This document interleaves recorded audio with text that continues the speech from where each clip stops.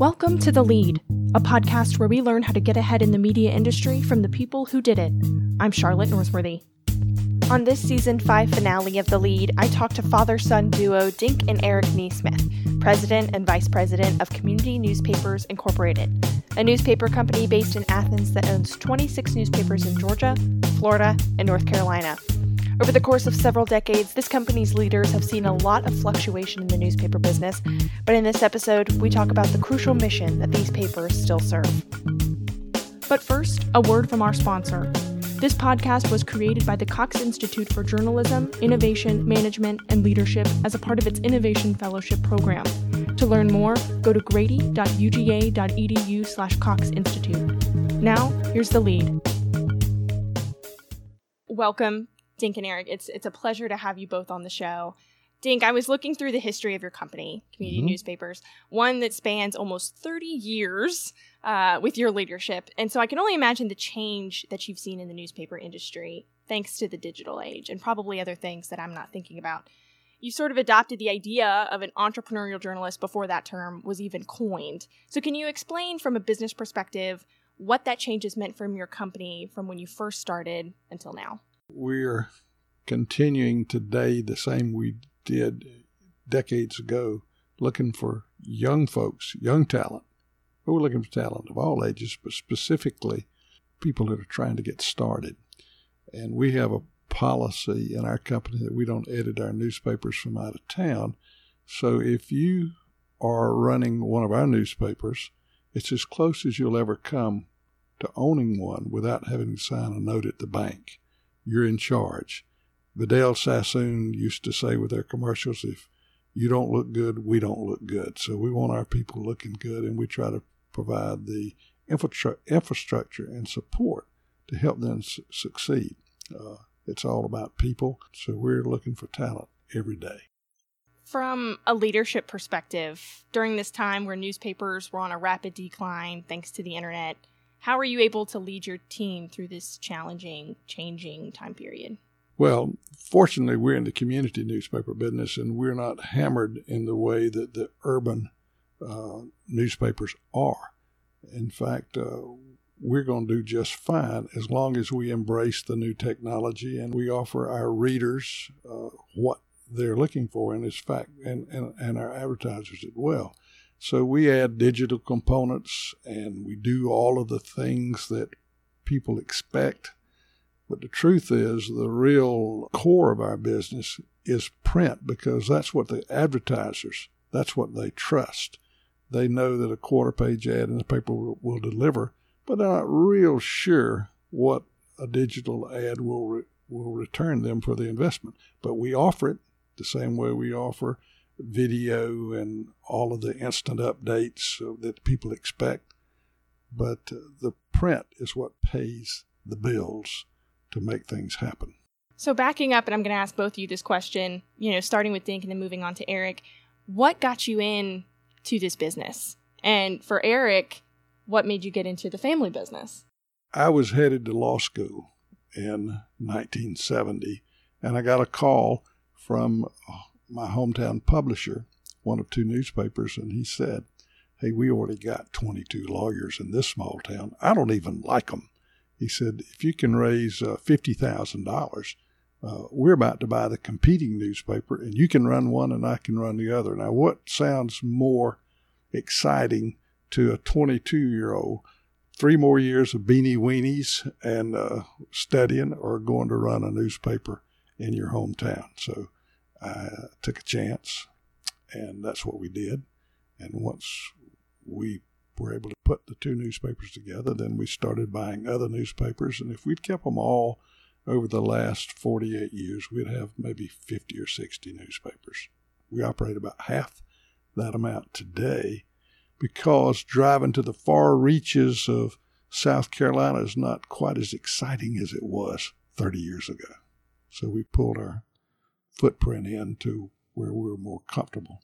And that, well, having grown up in the newspaper, we had a rule in our family that when you could see above the inserting table in the mail room, then you were allowed to work. So about 8 years old, I stood on a Coca-Cola crate and inserted the sections of the paper together. So I absorbed a lot of that ink into my blood through my fingertips. And as I went on and finished high school and thought about journalism, of course, my father always told me, son, you can do whatever you want to do. You just need to work at it and do it. So as soon as I graduated from high school, I went back down to Jessup and took an internship at the paper that I grew up in.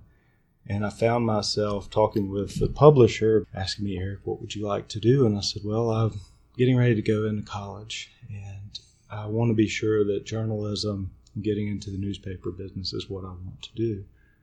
So he said, okay, we'll take care of that. And then I soon found myself right back into the mailroom, this time not standing on Coca-Cola crate, but inserting the sections of the paper together with a lot of the same individuals that were working with me 10 years before. And I went through all processes of the paper during that summer. Mailroom, printing press, printing the paper. And it wasn't until I received my assignment in the newsroom that I went out, wrote the story, did the interview, and during that process, when I was able to see the name in print in my own story, I said, this is what I want to do. And so I came to journalism school with an idea that, yes, this is what I'm meant to do, is to work within our communities, and specifically in community journalism, because I believe in the power of what a good newspaper can bring to a community. So just as we believe strong newspapers build strong communities. So it's not about just being running a business in the town. We believe that in providing leadership and providing the communication and letting people know what's going on, we're actually leading in that community, and we can be the driving force to affect change for good. So the name of the company is Community Newspapers. You both have talked about what it means to be a part of a community throughout the interview. So it's evident that this title, as well as the mission, you prioritize what local news means for a community. How does a mission like that withstand time? It's through leadership, local leadership. Again, we ask our publishers, our editors, to stand up and be strong, because, again, we believe strong newspapers build strong communities. Give you an example. For the last 33 months down in Jessup, and of course that's where Eric and I both got our starts, the newspaper uncovered that the second largest waste management company in America was going to dump 10,000 tons of toxic coal ash in our community every day. We're talking about millions of tons. And the newspaper stood up and said, no and hell no, this is not going to happen. And we began covering the story. We published 3 special editions to educate the public without ads. We didn't want anyone to think, well, we're trying to profit from this crisis. So we published 3 special editions to educate. We called for a community-wide town hall meeting. We even helped organize a community-wide prayer meeting. And I personally have written 91 columns on this since January 2016. Our newspaper has written probably 25 editorials, and we've had dozens and dozens of stories. And I've gone to Washington, D.C. to testify before the Environmental Protection Agency, gotten President Jimmy Carter involved, because the largest shareholder in the waste management company is Bill Gates, one of the richest men in the world. And we title this A David and Goliath Battle circa 2016. And we're here to report that the community got in with us to work, but clearly we were the leadership that fought back. And in the last 33 months, Charlotte, not 1 ounce of coal ash has been added to the landfill. And if the newspaper hadn't done it, we would ought to be covered up in toxic waste. And you've watched the news coverage about Hurricane Florence and the coal ash ponds that have been flooded in that nasty mercury and lead and beryllium and arsenic is flowing all over the Carolinas. But we're not going to let that happen in Jessup as long as the newspaper is going to press every Wednesday and every Saturday.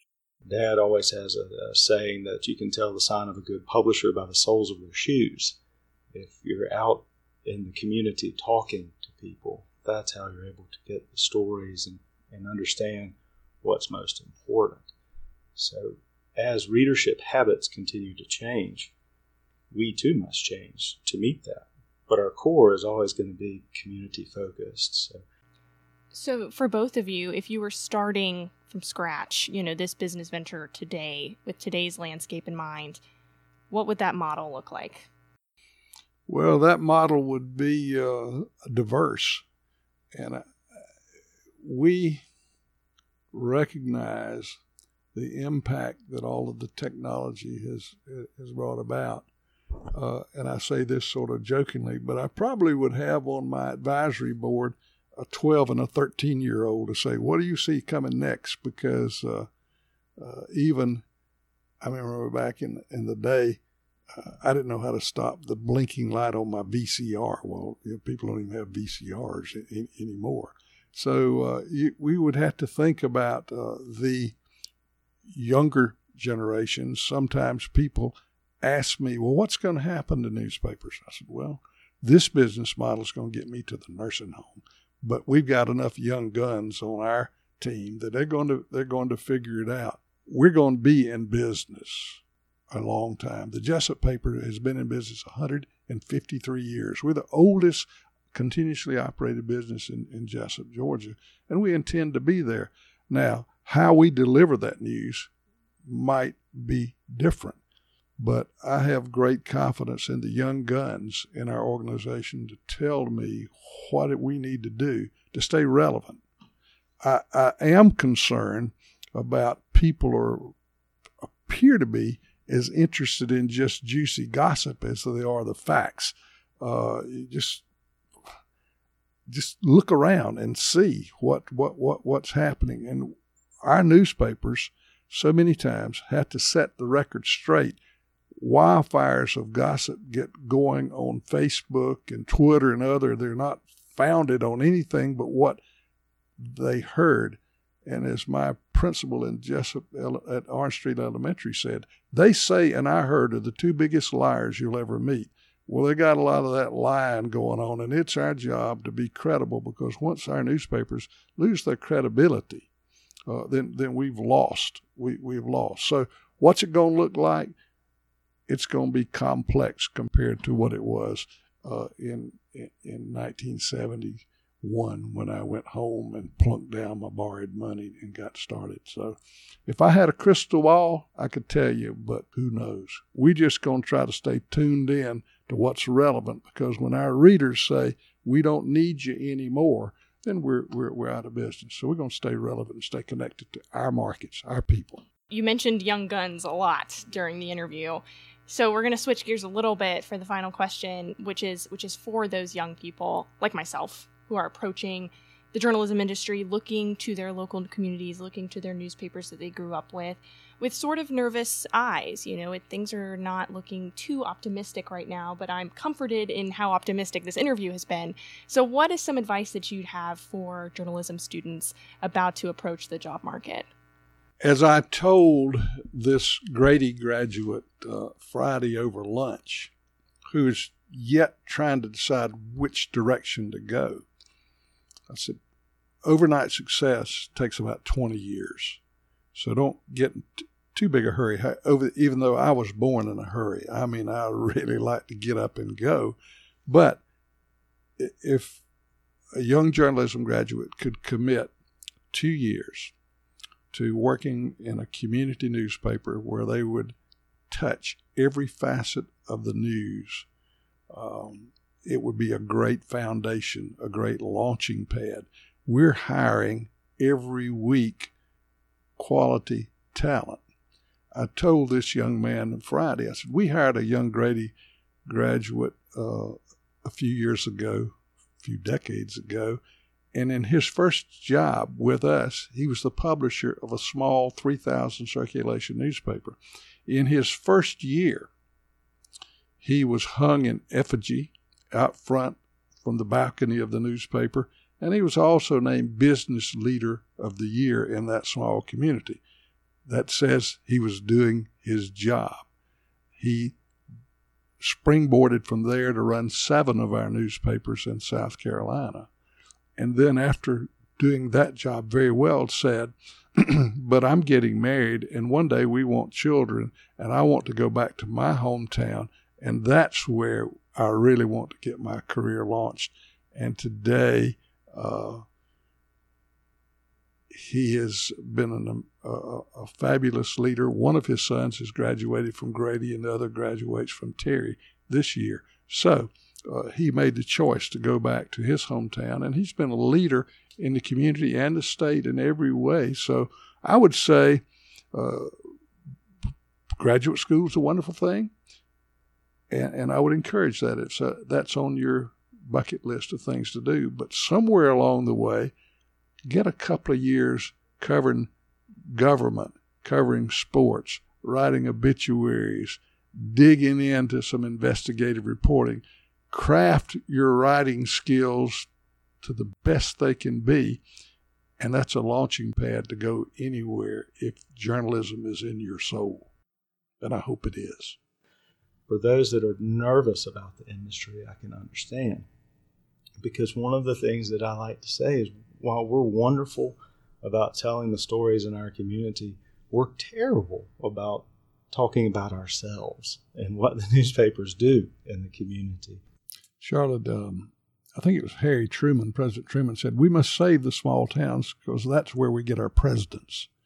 And we really believe rural America, small town America is the heartbeat of this country. And again, there's opportunity. One of the signatures of our legacy at community newspapers is identifying young talent. And we like for them to be Grady grads, too. We're kind of partial to Grady grads. In fact, some of our people say, do they have to graduate from the University of Georgia to get a job with C&I? I said, well, it kind of helps, but it's not required. But one of our trademarks is finding young talent, putting her or him a little bit over their head in swift water and not letting them drown. And they get so much further along in their career. If they'll spend 3 to 5 years with us, they will be a weathered and tested veteran that'll have a resume that will shine anywhere in the country. Thank you for letting us come. Dink, Eric, this was a pleasure. I appreciate it. Thanks for tuning into The Lead this season. I'm your host, Charlotte Norsworthy. This episode was produced with guidance from Keith Herndon, director of the Cox Institute at the University of Georgia. We will be back in January with more episodes, and for now, check out our previous episodes with interesting media leaders on iTunes, Google Play, or Spotify. Until next time.